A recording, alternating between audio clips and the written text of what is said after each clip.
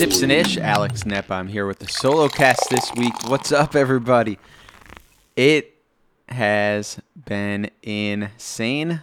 I said that every podcast, every solo cast especially. I just finished my last multi-wedding weekend, so I've got 2 more weddings this year, personally. I will have done 63 in total, so I'm at 61 and done. And I have 2 weeks off now, and I'm hitting wedding December 4th, December 11th. Actually, 3, pardon me, December 18th, too. So, yeah, staying busy. But it's life. It's been a great year. I can't believe I was telling Big Daddy, of all people, that I was doing like 63 weddings, and he did 90. I don't know how the fuck that guy. How do you even do 90 weddings in a year? And he's well over 65. So yeah, man. God bless him. That's crazy. So I'm recording this morning. It's Monday morning. I've got my coffee and I got my smoothie. That's how I start off every single morning. And I got a couple things I want to talk about. 3 things actually in particular, and I'm going to give you a preview here, just to kind of keep you listening. Number 1. I just want to talk about my weddings this weekend, so that's going to be a quick little section there.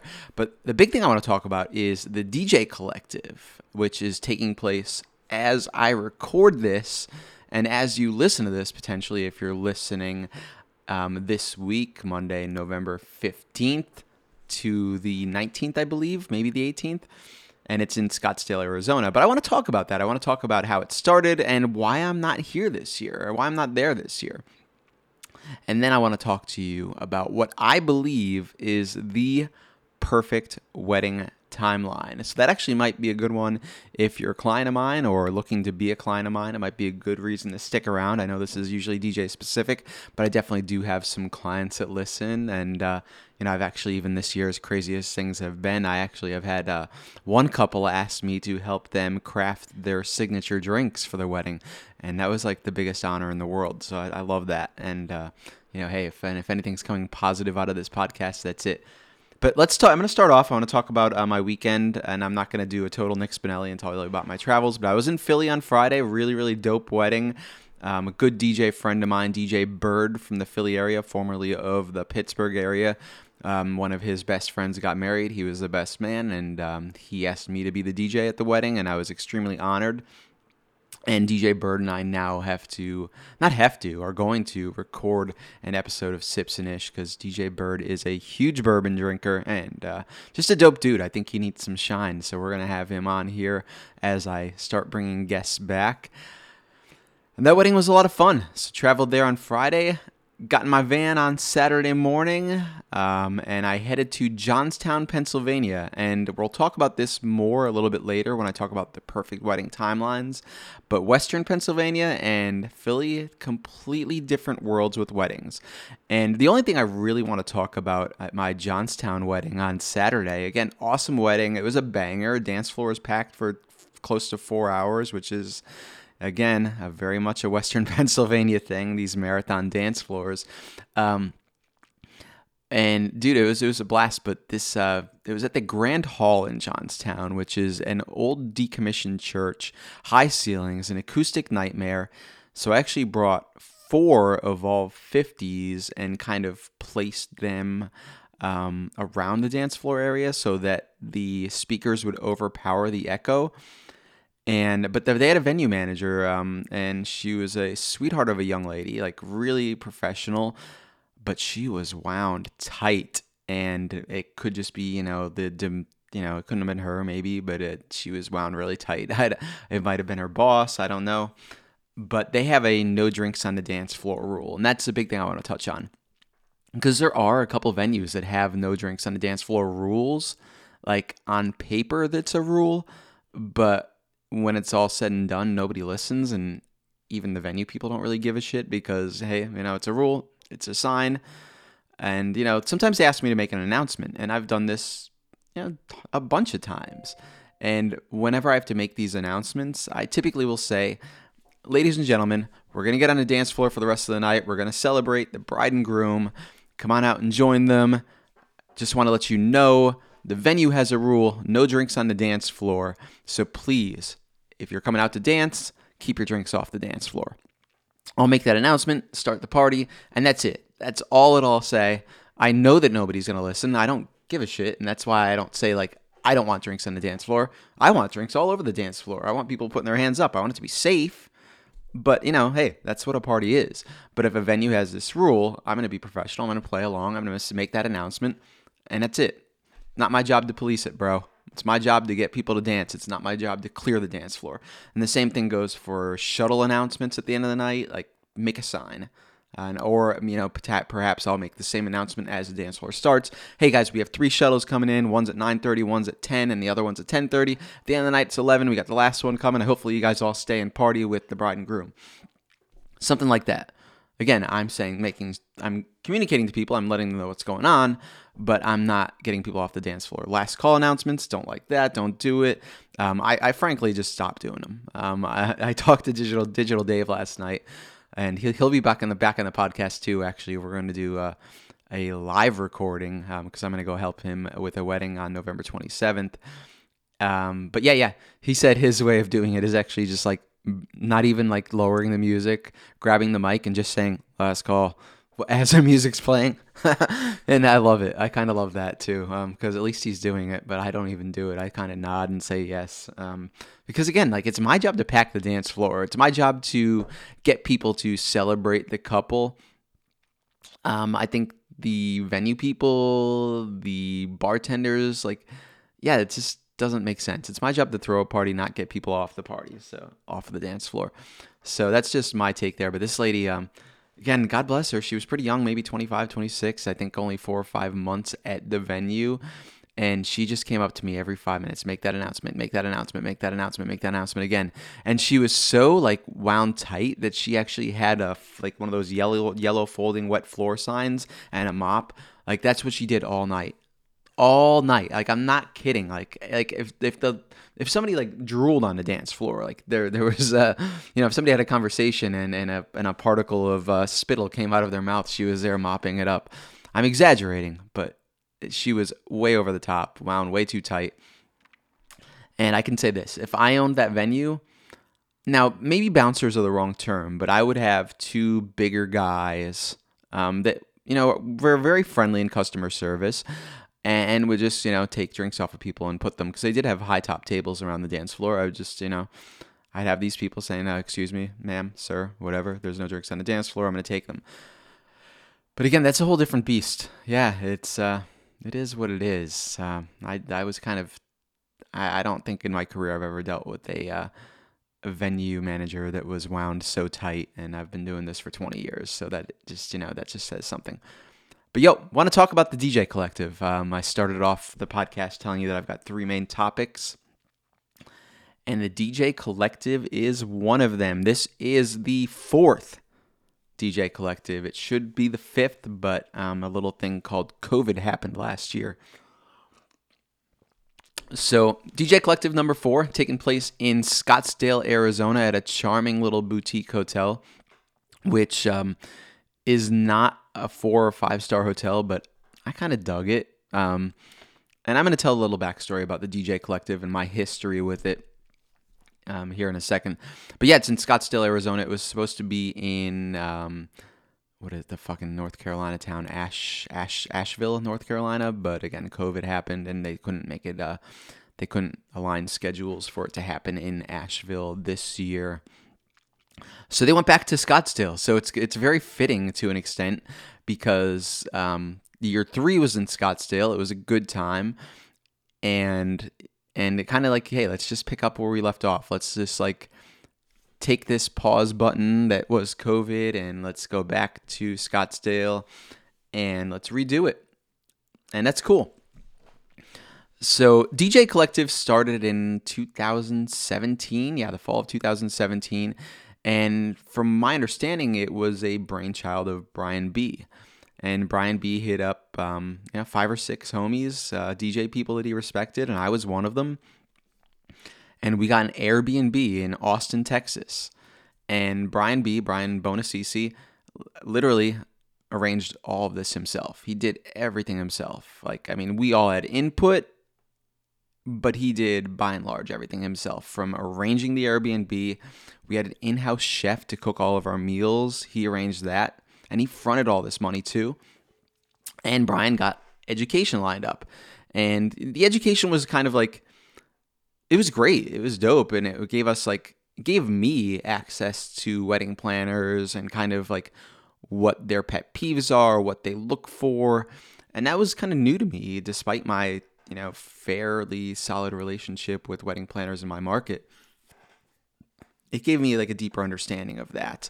There were some corporate planners there. We had Phil Van Nostrand, who I just love that last name. If you're a Seinfeld fan, you'll know that Kramer's alias whenever he needed to use a fake name was Van Nostrand. But yeah, so we had Phil Van Nostrand who took awesome pictures of us, which I still use to this day as promo pictures, which, hey, Alex, it's been 5 years. You don't look like that anymore. Anyway, though, so the DJ Collective is super dope. But it started off as just a 12-person group in an Airbnb, eating every meal together, kind of telling like pants down, like no secrets, business truths, whether it's positives or negatives, things that you have done for your success and things you've learned from your failures. So, and that's what it was. And we had some really fun nightlife activities. Obviously, Austin, Texas is an amazing time. And yeah, we crammed all that into 3 days, and that was pretty much, from my understanding, all Brian B. So year 2 comes around, and Brian was like, hey, that was awesome. Let's do this again. We did it in Tampa, St. Petersburg. Yeah, Tampa, Florida, actually, downtown Tampa. And again, we were in Hotel Adeline there, I believe. God, I hope I'm not mixing up my hotels. We were in a really nice hotel, and we used their smaller banquet facilities, kind of like a kitchen showroom facility as our education. And we expanded to I think it was 22 people then.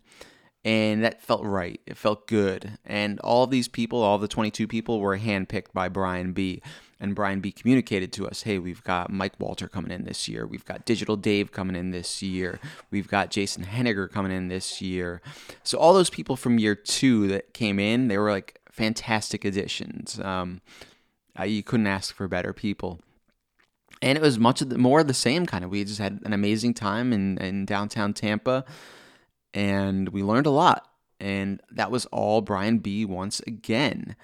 And our fee for this at the time, like the first year, I think we paid like $500 each. Brian fucking ate it. And dude, yeah, maybe it was more, but it was really cheap. And we all chipped in. And Brian at the time, I think he told us he broke even, but maybe he lost a little. If he did, God bless him. He was a saint for putting this together. And I couldn't be more grateful for that. And year 2 was awesome too. More of the same. I had some personal struggles in year 2, so I wasn't 100% present. But that's another story. Whatever. Getting into that. It was a great time. Great people. Great time. Rob Frey also added to year 2, and that was a ton of fun.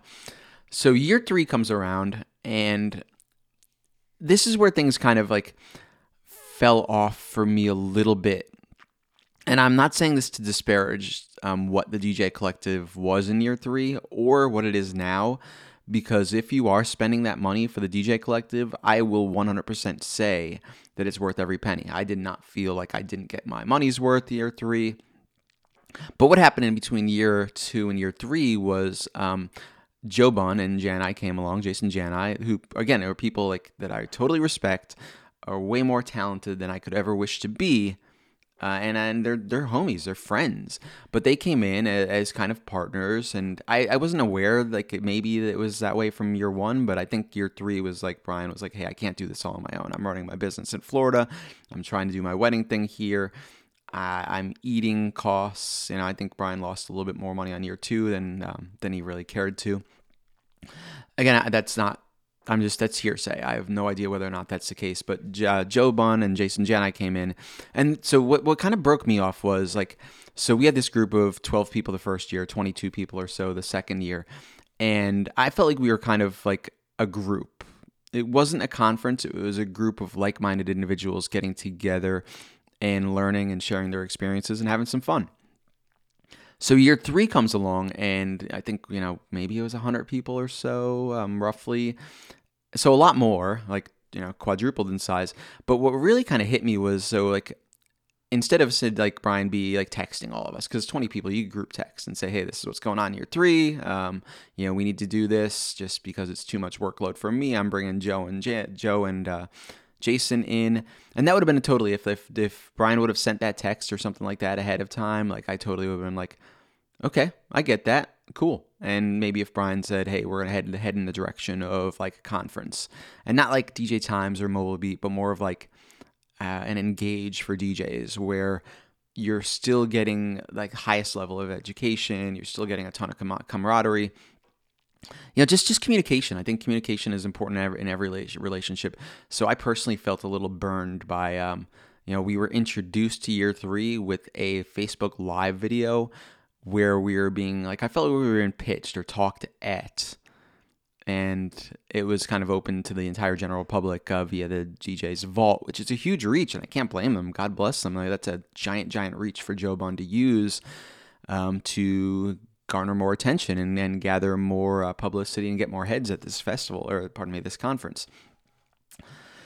So that was year 3. And year 3 I went. It was in Scottsdale, and I think Scottsdale was Hotel Adeline. I don't think that was Tampa, but whatever. It was awesome. It was the shittiest weather you could ever imagine, but the education was great. I had the pleasure of sharing the stage with Nate Nelson, and Nate Nelson and I did a really cool health and wellness track talk, and then we were part of the Miracle Monday mashup section, which was really fun. And then there was the Wednesday parties, just a ton of education. It was an awesome time, minus the weather. We were at this hotel that literally is centered around a beautiful pool, and we got to spend 0 time in it because it rained every single day in Scottsdale, Arizona.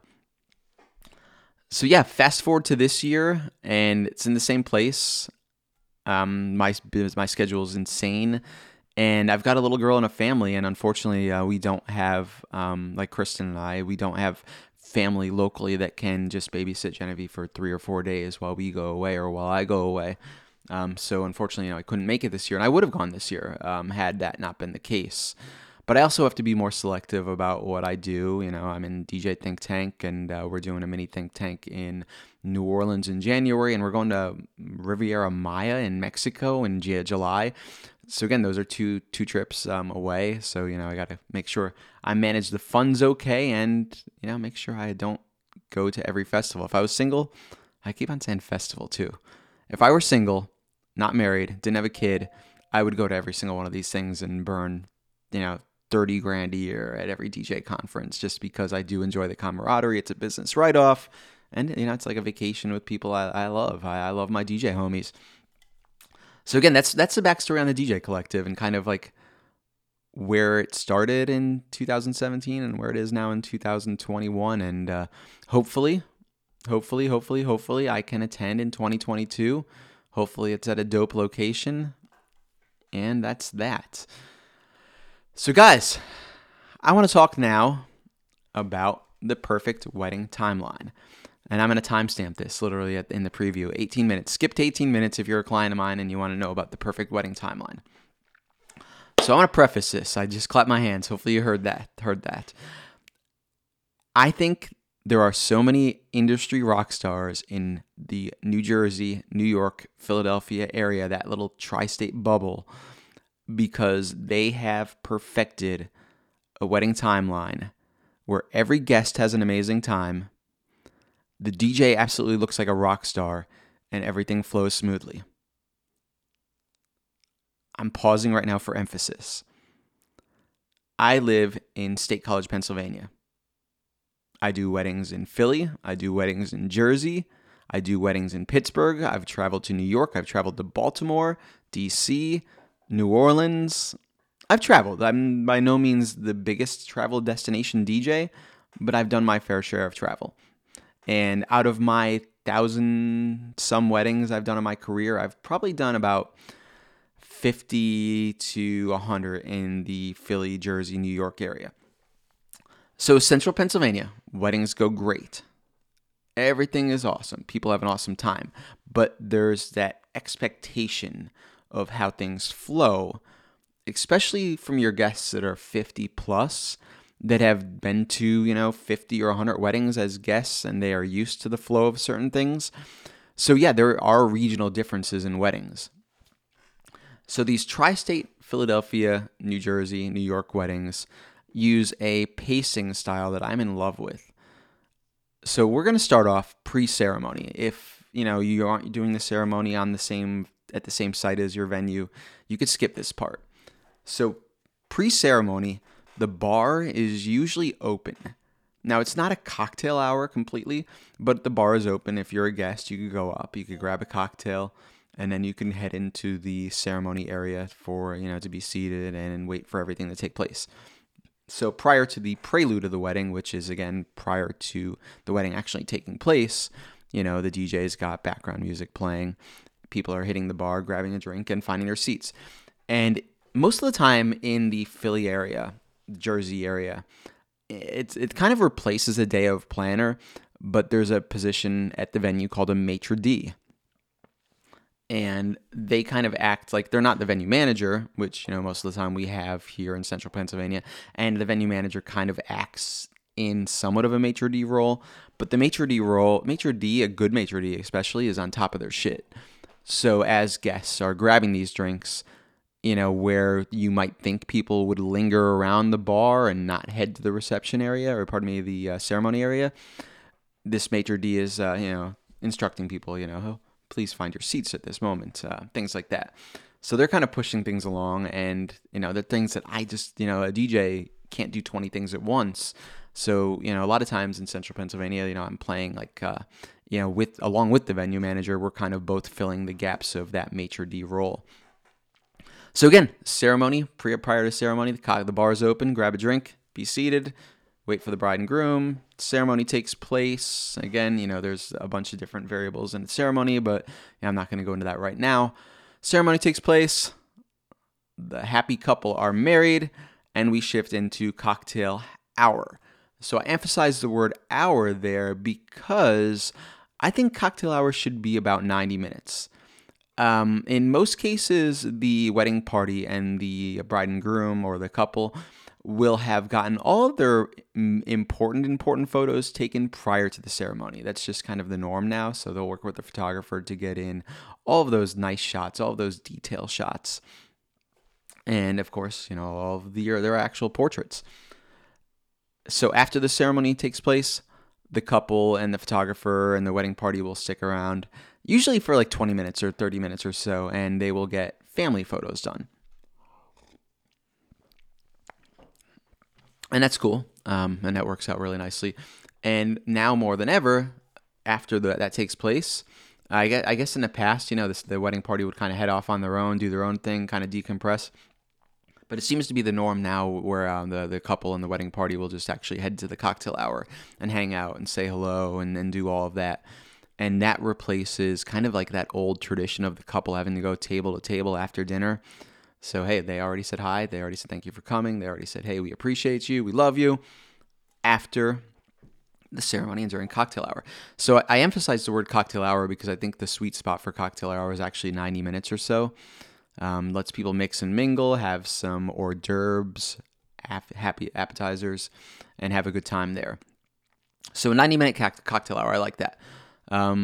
Assuming the cocktail hour is in a different room than the dinner and dancing, the reception, which I do encourage. I think movement's really good for a wedding, really good for the energy levels at a wedding, whether it's outside at a barn venue or a venue that has like an outdoor spot, a rooftop, whatever, or a separate room in a venue that has, the space and facilities to do that.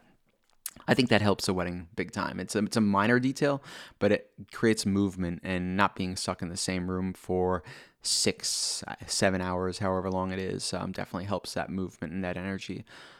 So yeah, doors open. That takes about 10 minutes, 15 minutes to get people in. So, again, hey, you're looking close to 2 hours after the ceremony, but that's cool.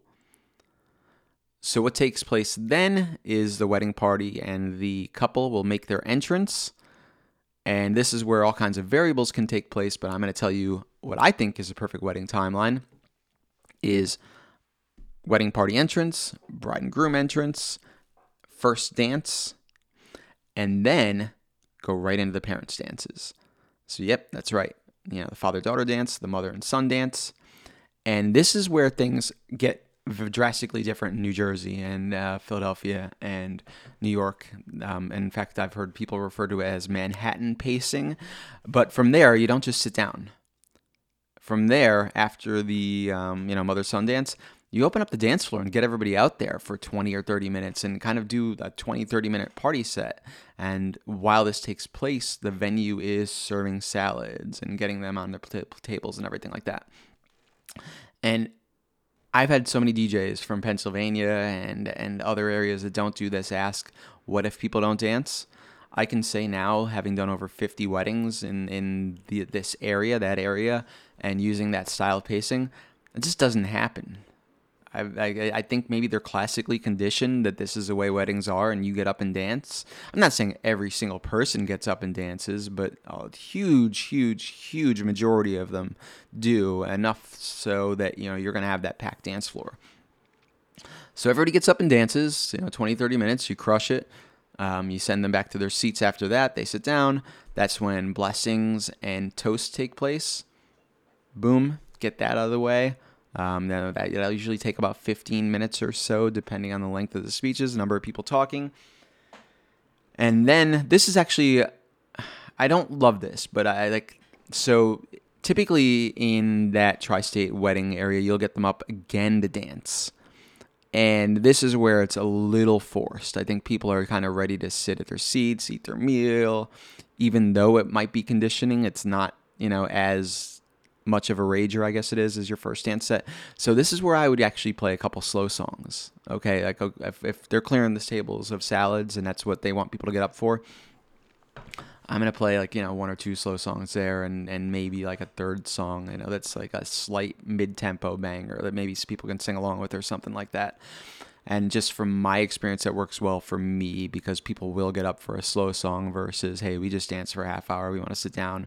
We just drank for 90 minutes, maybe longer. We want to sit down. We want to eat. And yeah, that's the mentality. So anyway, dinner's served after that. So that's the next piece of your timeline. And I think that's perfect. Or if it's a buffet, people get up and go to the buffet when their tables are released. And hopefully I'm not the one releasing the tables. I always do it I don't always do it, but when couples ask me to play that role and be a maitre d' and go table to table and release them or invite them to the buffet, I will do that every single time. I just don't love it personally. I think catering should staff for that. Just my 2 cents. So yeah, after dinner, that's when the cake cutting takes place. And more often than not, in the past few years, the cake cutting just takes place. It's not announced.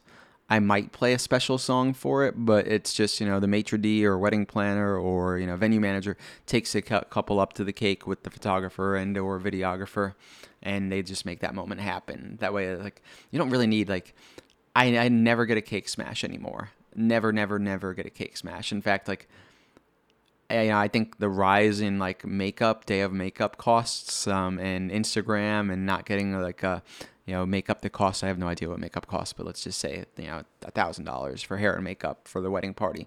I don't think the bride wants to have to redo that right before it's time to party and dance for the rest of the night.